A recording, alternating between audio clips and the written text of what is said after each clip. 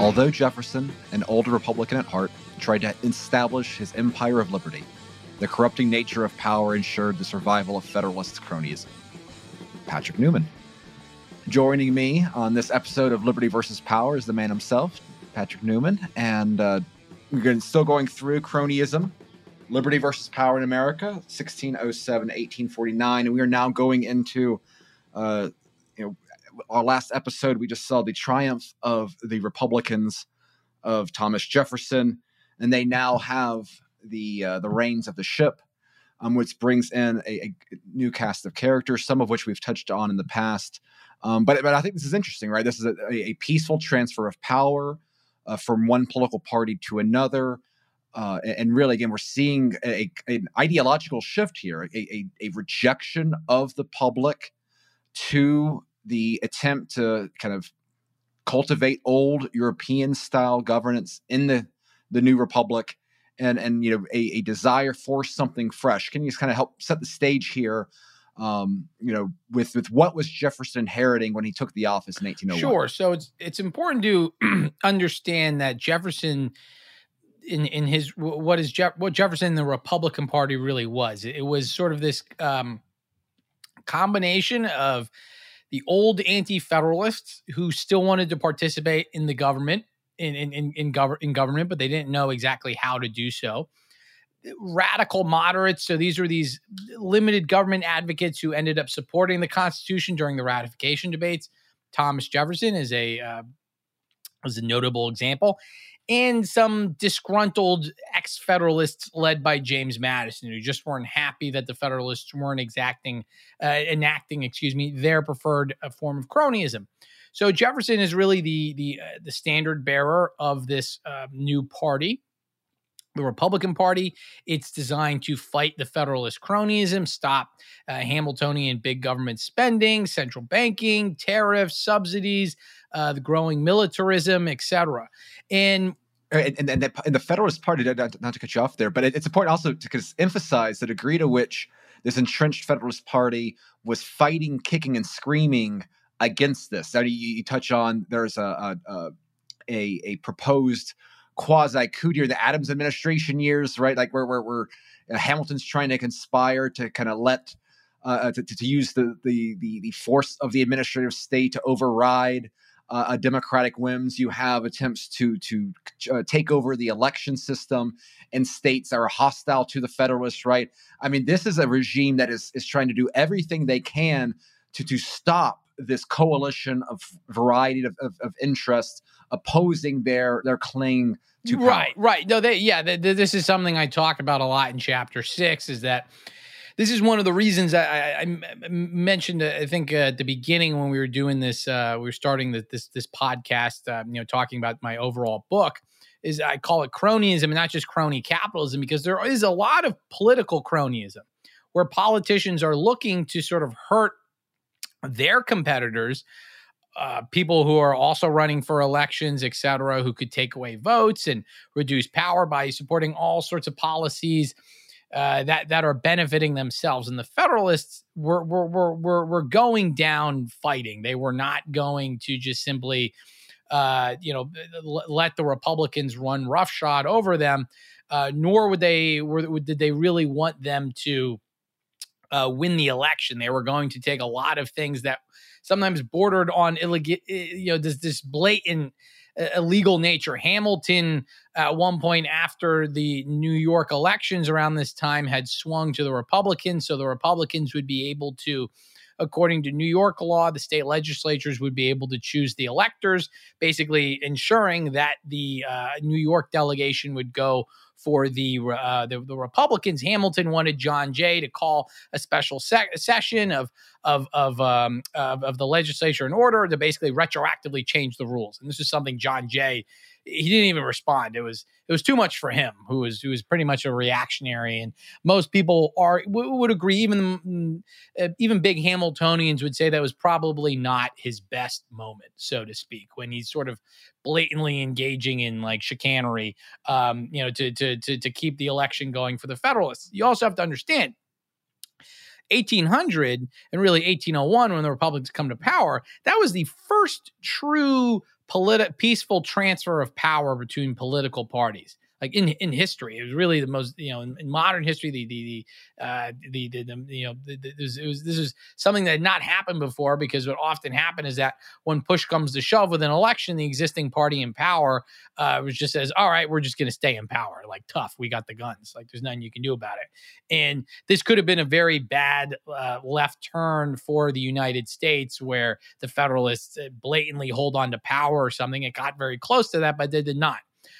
Jefferson, he's elected the Electoral College. It was basically Congress at this point. He is chosen president, and he ushers in what was seen to be a Jeffersonian Revolution. The government is going to go back sort of closer to the Articles of Confederation. There's going to be this big push towards decentralization. It's just a new time. This is best seen in the fact that this is now the capital moves from Philadelphia, this hustling, bustling metropolis, to this sleepy backwater, the federal city, that there's really not much going on there. And Jefferson's inauguration seems to go pretty well. And, well, this is now going to be this time for limited government, etc. The anti-federalists who, the former anti-federalists who wanted Jefferson to return to the Articles, they were known as the Old Republicans. They had high expectations, high hopes for Jefferson. Unfortunately, their hopes became quickly dashed. Well, and you highlight kind of Jefferson has this immediate pivot towards moderation. And this becomes very key with several of the appointments he makes at different positions, not only within his own cabinet, but in foreign policy positions. I mean, people like families like Livingston and Pinckney that benefited from some of these corrupt deals that we mentioned last episode. So he's immediately trying to build on this sort of broad coalition, which, with a few exceptions, the old Republicans kind of get the shaft here. Though there is one big exception to this, which is Albert Gallatin, who we mentioned last episode for being a Pennsylvania leader prior to the uprising with the Whiskey Rebellion there. But Gallatin, in many ways, is not with the same sort of degree of influence necessarily as a Hamilton, but kind of is Hamilton's treasurer, is Hamilton's, is Jefferson's treasurer, is his kind of right-hand man in a lot of the economic issues, dealing with, again, a lot of these cronyist policies that he's trying to reverse. Yeah, so what happens is the Republican, so one of the main parts of my book, that this liberty versus power theory, which, this is that cronyism is explained by the battle between the forces of liberty and power. So according to theory, that when power is in control of the government, such as Hamilton and the Federalists, etc., cronyism goes up. And we see this very clearly in the 1790s. Federalists are able to pass various crony policies related to finances, related to military, etc. And then the forces of liberty win in the Revolution of 1800. Jefferson and the Republican Party, they take control. And so you would expect cronyism to decline now that you have people who are supportive of big government. They are against cronies and being in control of the government. Unfortunately, as the liberty versus power theory teaches us, that this is only partially true, especially really just initially. And this is because power corrupts. So when you're in control of the government, you now have power, right, in the government. And so that power, the ability to pass government intervention, corrupts or increases the tendency of the libertarian politicians to pursue their own forms of cronyism, right? And so they start to moderate. They say, well, what we said in the campaign was we wanted to totally get rid of the Bank of the United States. Well, we don't actually mean that. We just want to maybe downsize our involvement in it a little bit, or just put the right people in charge. When we said we were going to get rid of the Judiciary Act of 1801, well, we didn't really mean that. Maybe we just wanted to ensure some good Republican judges are in there, so on and so forth, right? And this is because the forces of liberty, they got to look ahead to the next election. They want to expand their coalition, etc. Jefferson was particularly susceptible to the last issue. Jefferson was, sort of the quintessential moderate. he was great in rhetoric and great in ideology. If you got him to write something, and he wrote plenty of hardcore documents in the 1780s and the 1790s, right? And of course, the Declaration of Independence. I mean, he was fantastic. When he was in charge of governing things, he did not always follow through. And so Jefferson, he wanted to bring Federalists into the party. He just wanted to have one party, keep everyone happy, this big Republican party. It would be great. And so he wanted to bring Federalists into the fold. He wanted everyone to shake hands and hug and et cetera. And then, well, just with the right people in charge, the Constitution and Congress and the presidency, et cetera, it could have a relatively limited government perspective. But Jefferson, he does moderate early on. He doesn't really appoint many old Republicans to relevant positions. The only one is Albert Gallatin, who in many ways was a moderate in other areas. And instead, he goes with the ex-Federalist. And this is best seen in the fact that his Secretary of State is the most notorious ex-Federalist. And that's James Madison. And I think it's interesting because, in contrast, however, as Jefferson is not necessarily doing sort of like the full drain the swamp, right? He only removes, I think a fourth of a lot of the Federalist appointees and things like that. One of the first big battles is over the Federalists refusing to leave, right? It's over the judiciary, it's over last second midnight appointments and things like that. And you mentioned this is the degree to which the Federalists cling to power it even insults Jefferson. Like, it's almost a counterproductive measure there, just how over the top they try to do to maintain their power. But one of the early problems, though, and again, I think this is just something that hits throughout your chapters here on Jefferson, is that, again, not going far enough. The Republicans are able to repeal the Judiciary Act of 1801, which is kind of a saving grace. Gets rid of some of the most vulgar judicial appointments, but they do not get rid of the 1789 Judicial Act. And so, again, what you have effectively created is that while Hamiltonians have been removed from office in the legislature and in the White House, we now have the third reign of government, which is the judicial system, that is flexing its muscles. It is imposing itself on this new old Republican-ish regime. And here you have the Federalist power maintaining to have relevancy through the Supreme Court of John Marshall, who has the famous quote that compared to Hamilton, he is a candle beside the sun at noonday. He is very much driven by restoring this sort of Hamiltonian view of government. And here you have a Jeffersonian administration that seems from almost the get-go, on top of their own direct appointees in the administration itself, is weak to start off with. It does not make the necessary victories needed on the judicial front that ends up playing a major role in not only issues for Jefferson down the road, but really kind of cements a political system that we're still dealing with the ramifications now, with the degree to which the courts have so much more power than any other office out there in many ways. Yeah, absolutely. You made fantastic points, and this is something that really goes. I don't think it's a properly appreciated, but a lot of cronyism in United States history was basically protected or even caused by the judiciary. The judiciary is not a minor partner in cronyism, right? It in many ways reinforces, it strengthens cronyism of various laws. It empowers the executive and Congress to do certain things, et cetera. And this is why so many anti-federalists, both when the act was passed and even subsequently, they were against the Judiciary Act of 1789, which really created the Supreme Court and the system of inferior courts. A lot of people might not necessarily know this, but there's nothing in the Constitution that says, that describes the Supreme Court really in any sort of detail per se. It just says Congress has the ability to create a court, much like there's nothing in the Constitution that says the president, the president has can have these executive cabinets of X, Y, and Z. It just says the president has the power to appoint the heads of executive cabinets that Congress creates. It's sort of vague and it's wrapped up.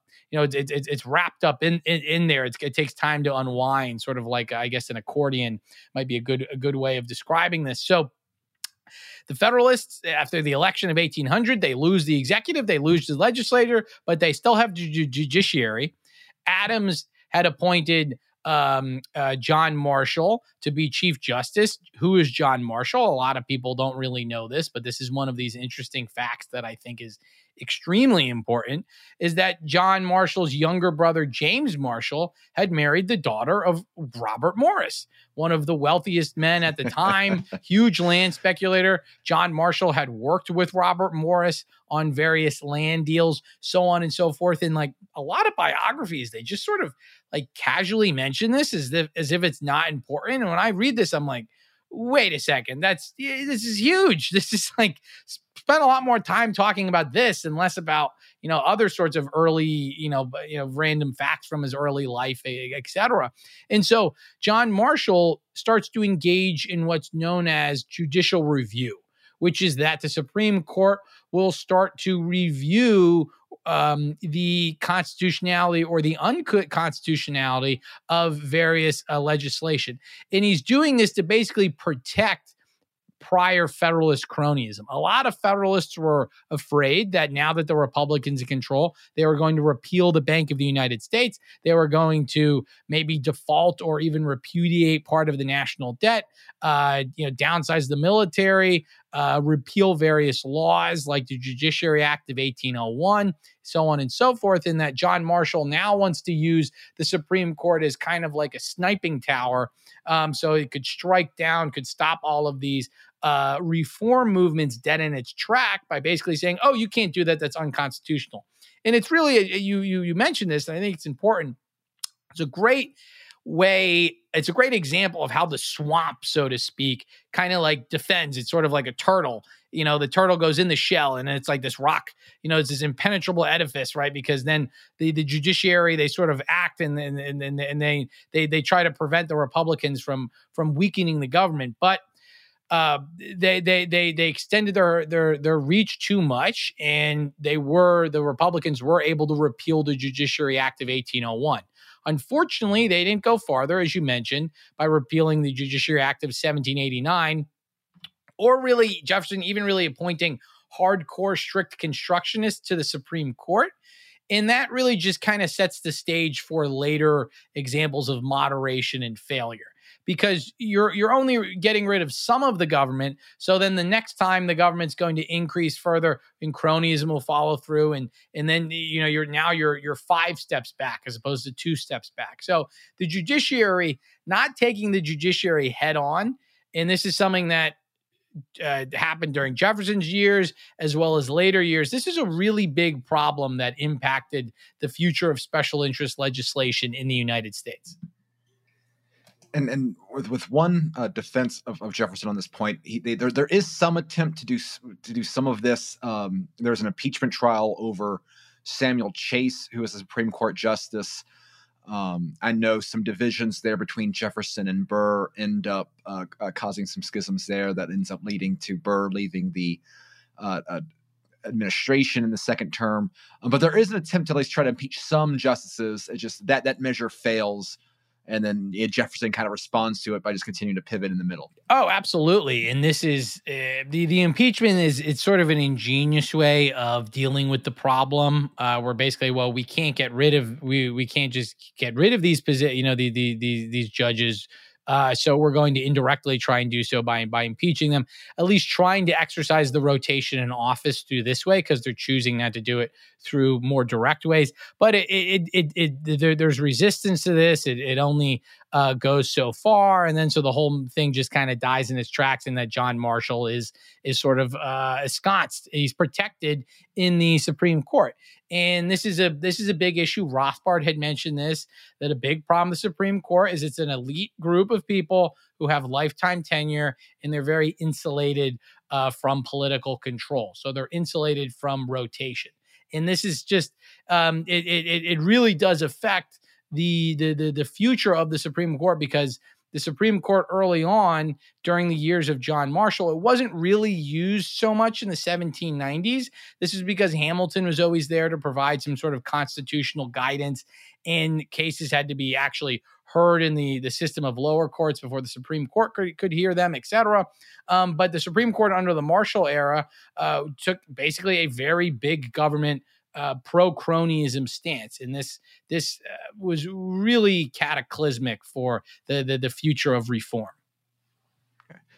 Right, so moving away from the weaknesses in some of the appointees and the Supreme Court measurements, let's go to where it's kind of the good stuff here, and that is, even though not necessarily strongest top to bottom. Albert Gallatin as Treasury Secretary. He is assisted with other old Republicans such as John Randolph and Nathaniel Macon, who I believe Jefferson called the last of the Romans, kind of just referring to this very true Republican virtue aspect of public service.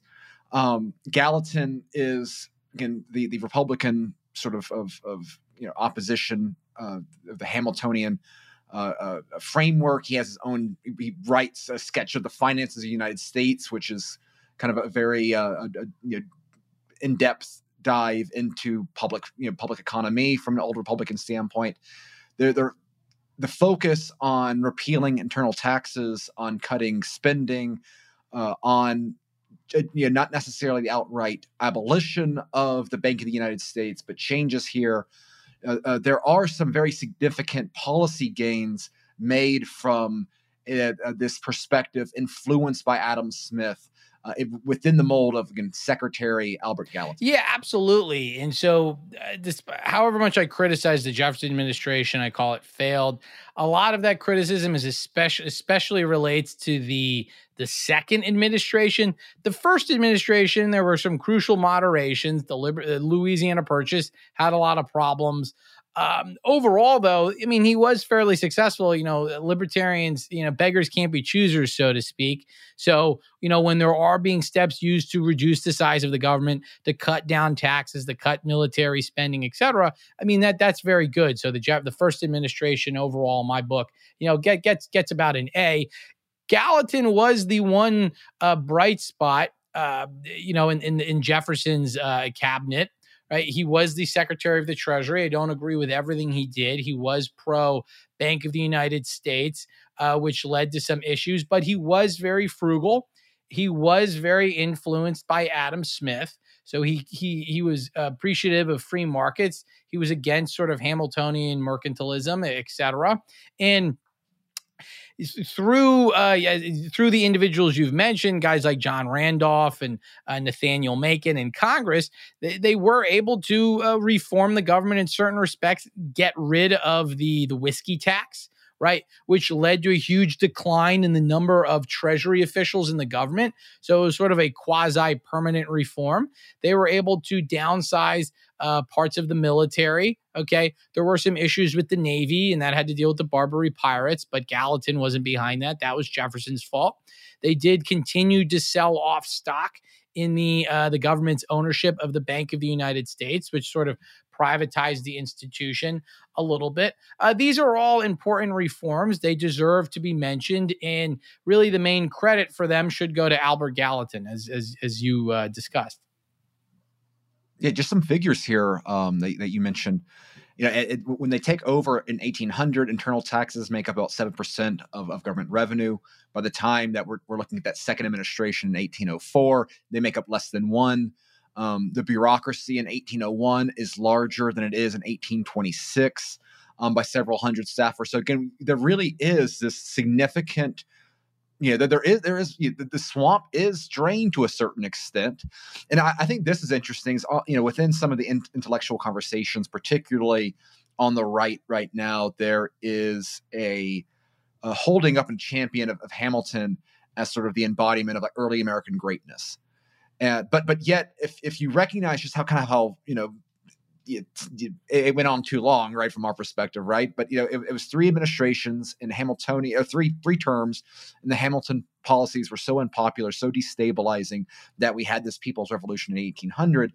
It really is, if you're looking for a common good political economy, right?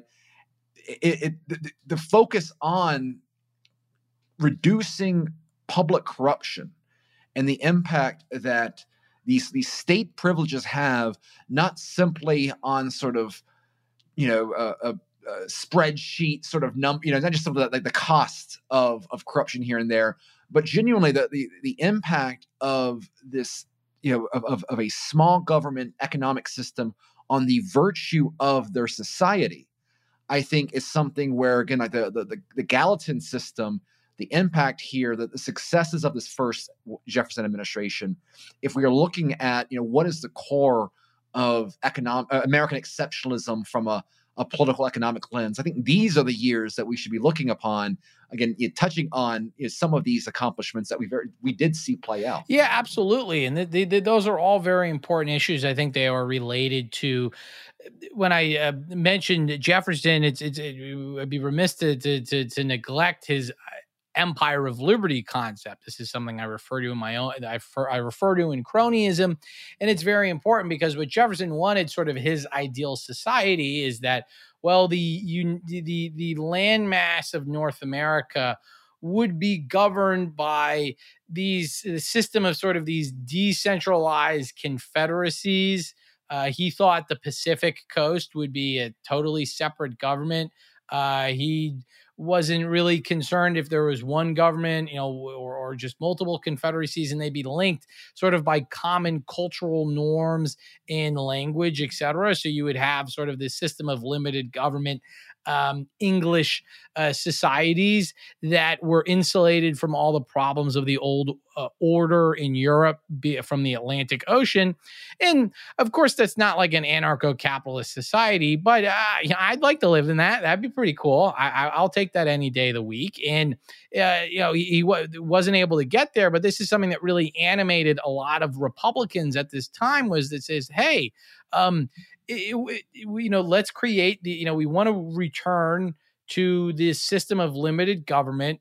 We don't want this massive empire. That's going to lead to a lot of problems. And I think it's a very important remark. It's entirely justified, because a lot of times, especially when we're looking back at American history, we sort of think that it's preordained that the United States had to become the size that it was supposed to be, that we just have in our mind, all right, we've got the continental United States from the Atlantic to the Pacific, and then there's this weird ice box known as Alaska, and there's a little island in Hawaii. It's like any sort of deviation from that would be like this terrible calamity that, must be stopped at all costs. In reality, the modern United States only came about through a series of very unique circumstances, a lot of it related to cronyism and conquest, in that the modern United States turned into the empire of power, not the empire of liberty Jefferson had longed for before he became president.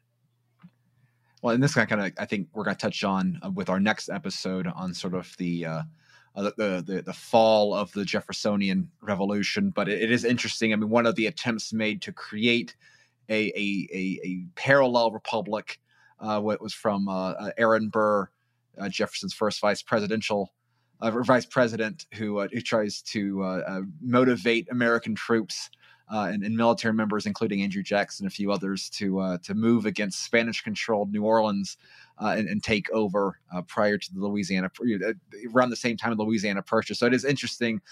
Jefferson in theory versus Jefferson in practice, not always on the same page, unfortunately, and again, particularly in ways that we're going to dive into further on the next episode. But since this all kind of has a little bit of a defense aspect in it as well. Just one other point about Gallatin that you highlight that I think is really interesting is the degree to which he also had an understanding of the military-industrial complex, in an early sense. Where he warns about the way in which defense spending creates a vested interest group, and obviously when we're seeing a rise, we have not only at the end of the Adams administration do we have the tensions between France and England, but as you mentioned briefly earlier, the Barbary pirates hassling American ships, fueling a military response, which you highlight Navy Secretary Robert Smith, who had a background in the shipping industry in particular, may have had a role in really fattening the physical response to the Tripoli War, and perhaps an example right there in practice of Gallatin's concerns about vested interest groups in foreign policy. Yeah, absolutely. So there was this issue with the Barbary pirates, and this is a lot of mainstream historians. They say, well, this is the United States had to show its supremacy on the world stage. You had these clear, what might be considered terrorists nowadays.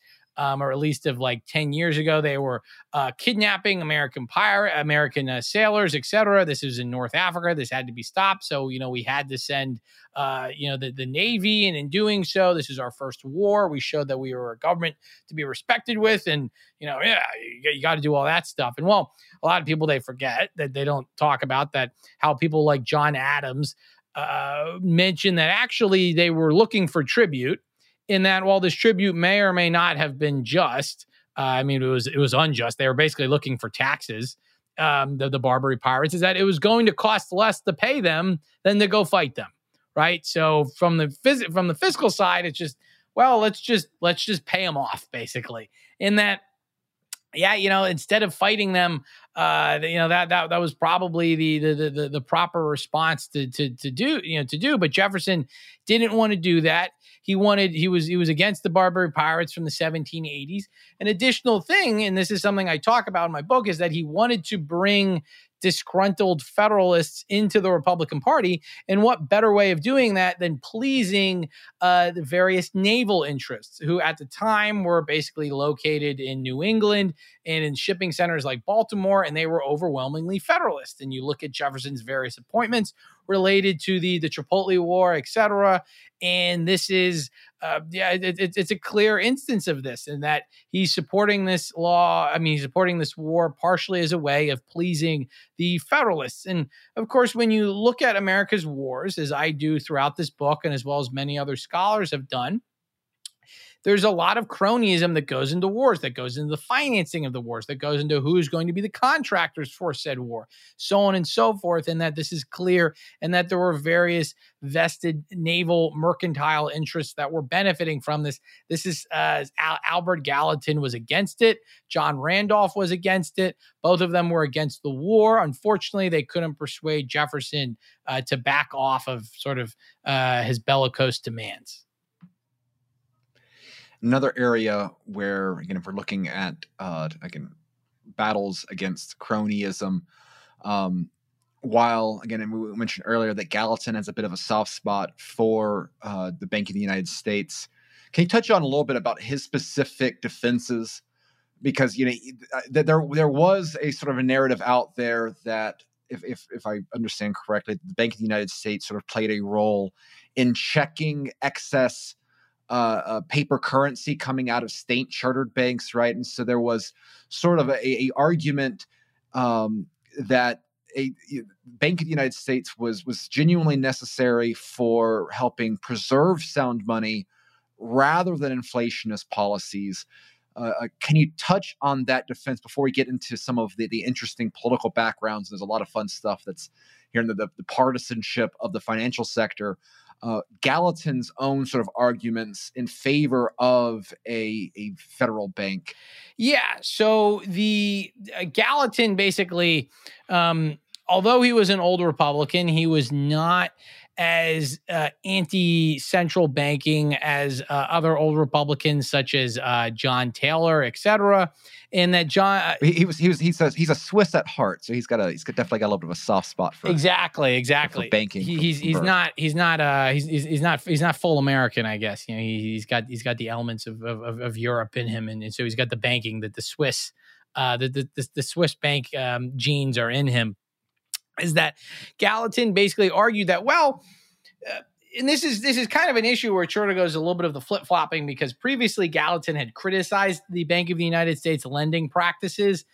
He argued that, well, the bank is actually useful because it can make loans to Congress when it was in trouble, and the bank's branches allowed the government to easily transfer money across the country and so on. And that it was basically that, well, in the right hands, the central bank could be used. The Bank of the United States could be used for the benefit of Jefferson and the Republican Party.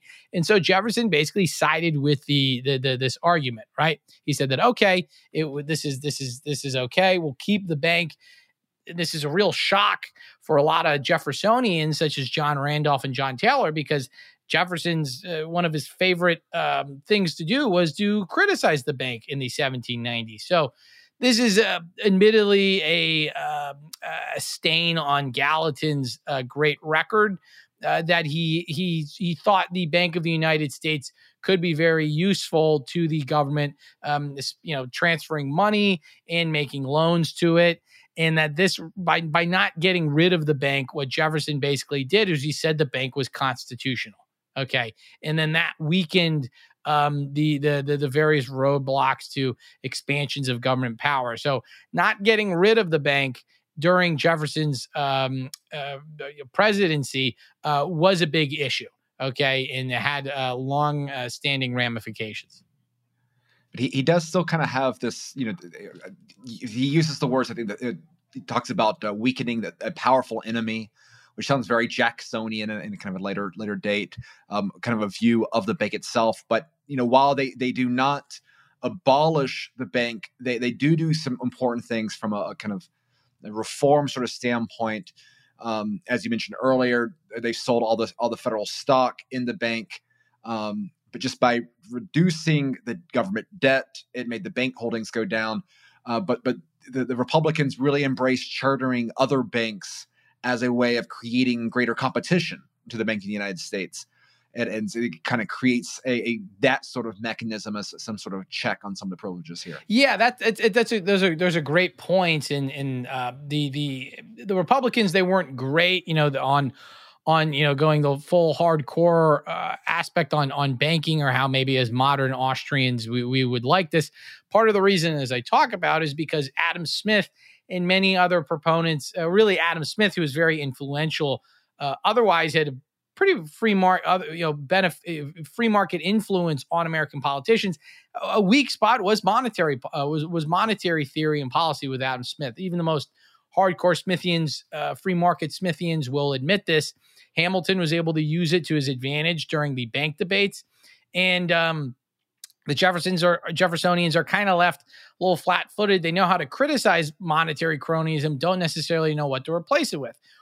Something that they do end up replacing it with is that, at least on the state level, they engage in what's really a de facto deregulation by just saying, all right, we're not going to get rid of the chartering system. We're just going to issue a lot more charters, right? Which is that if you're making doctors' licenses easier to get, then you're really just deregulating the system. Of course, it's not perfect. You still have the licensing system for doctors, but if it becomes a lot easier for doctors to get it, or at least easier for certain people to get it, then it's a deregulation.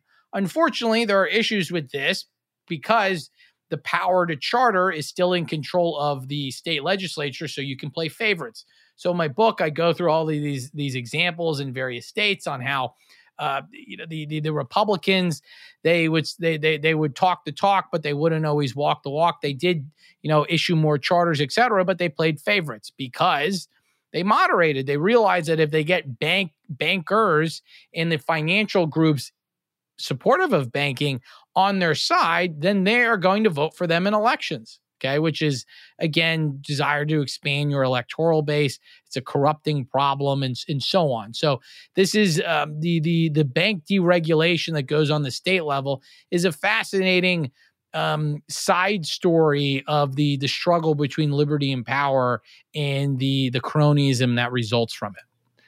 Yeah, I think it's interesting the way that you highlight some of these explicitly partisan aspects of this financial system. I mean, you can.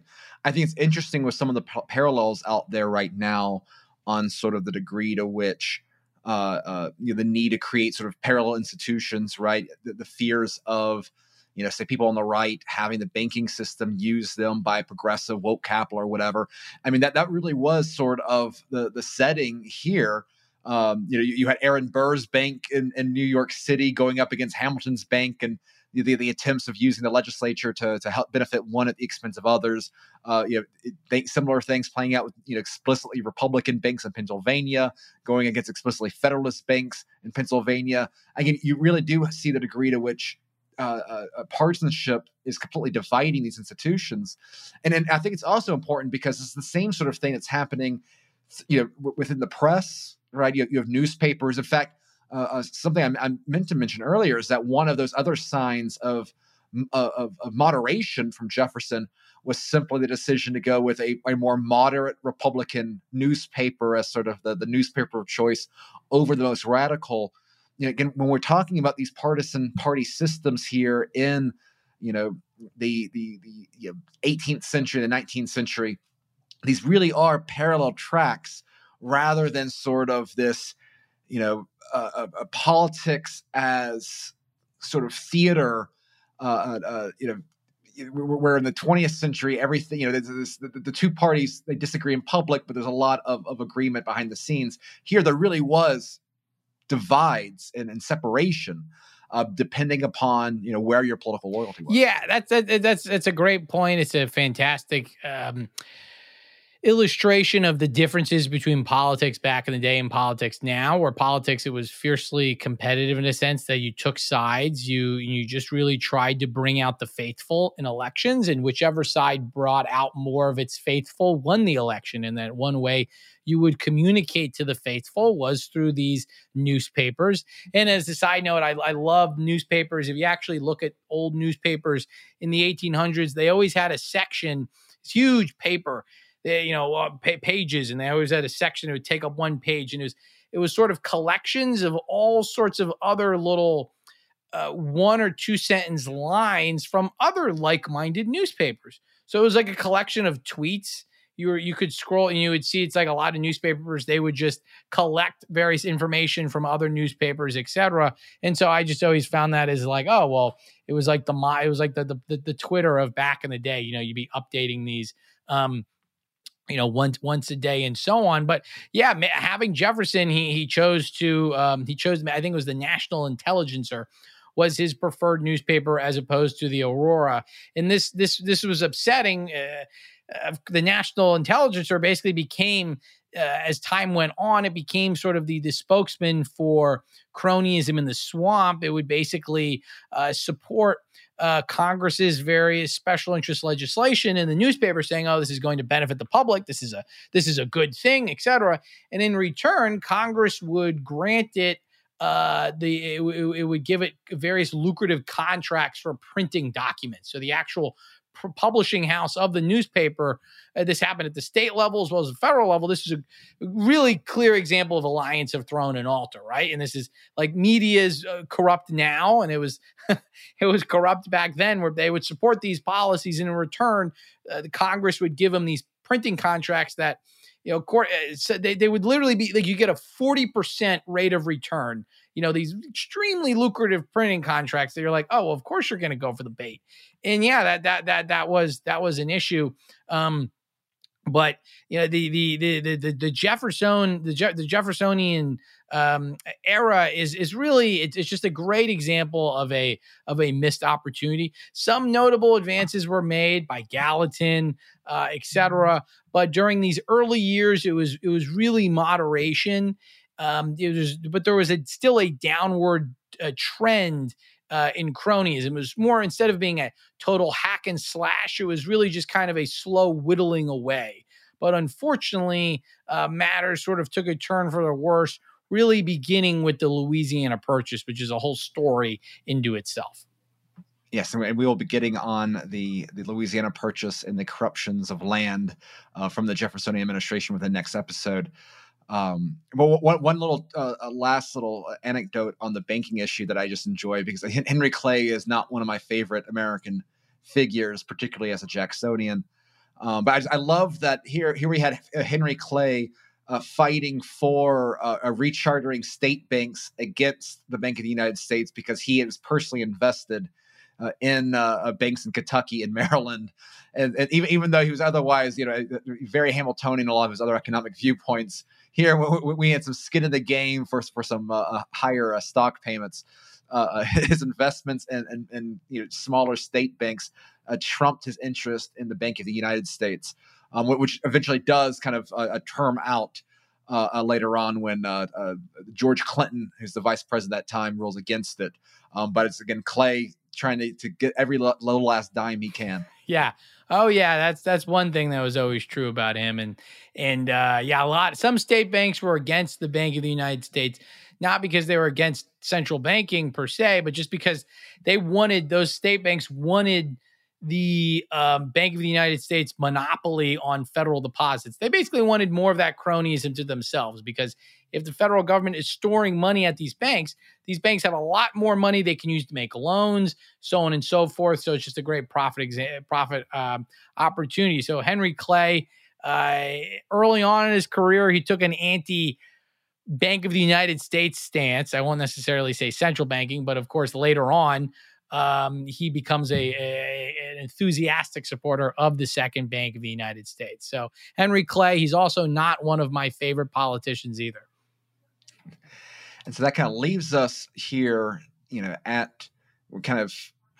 skipped a little bit ahead on kind of just resolving the bank topic, but we are going to get into the second term of the Jefferson administration, to lean heavily from a quote of yours. The Republicans had laissez-faire in their grasp.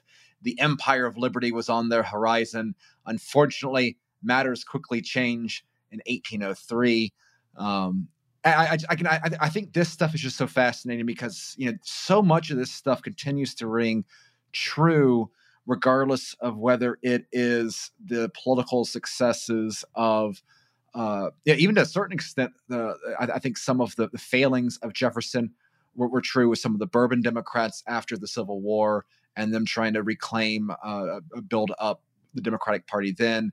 True with the old right, true with some of the conservative movement victories in the 1980s, and some of Rothbard's critiques on why the right continued to fail throughout the 20th century. It is the inability to fully appreciate the need to purge the ranks of the cronyist aspects of the past and to fill these positions with your own people. Again, it's just so fascinating to see how much true it was during the Jeffersonian days. It's going to be interesting to contrast that with some of the Jacksonian stuff, which kind of is going to sell itself as, it's in its own right a resurrection of the spirit of 1800. Again, just the parallels from there that we can still learn from today in this sort of stuff, I find fascinating.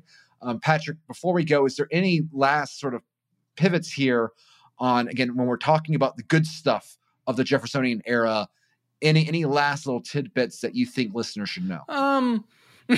No, I think really we kind of covered the basics. I think the Jeffersonians really, I think just you should know that we'll talk more about this later on in the podcast series, just more about the old Republicans, about men such as John Taylor and John Randolph, and how they were really sort of hardcore libertarians. They were anti-state, they were small government, etc., and that they really did try and make an effort in the first Jefferson administration to not have the government moderate, to push for even more hardcore reforms, etc.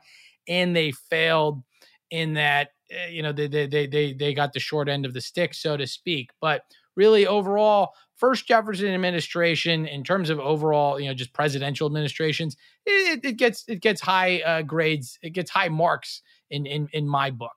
But the second Jefferson administration, that's where the downfall truly begins. And that is where we will leave off here today on the Liberty versus Power podcast.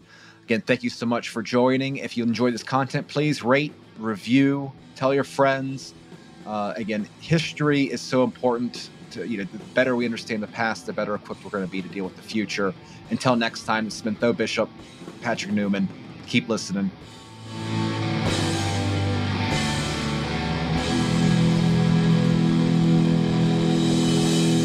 Oh, geez. Tommy, what are you saying?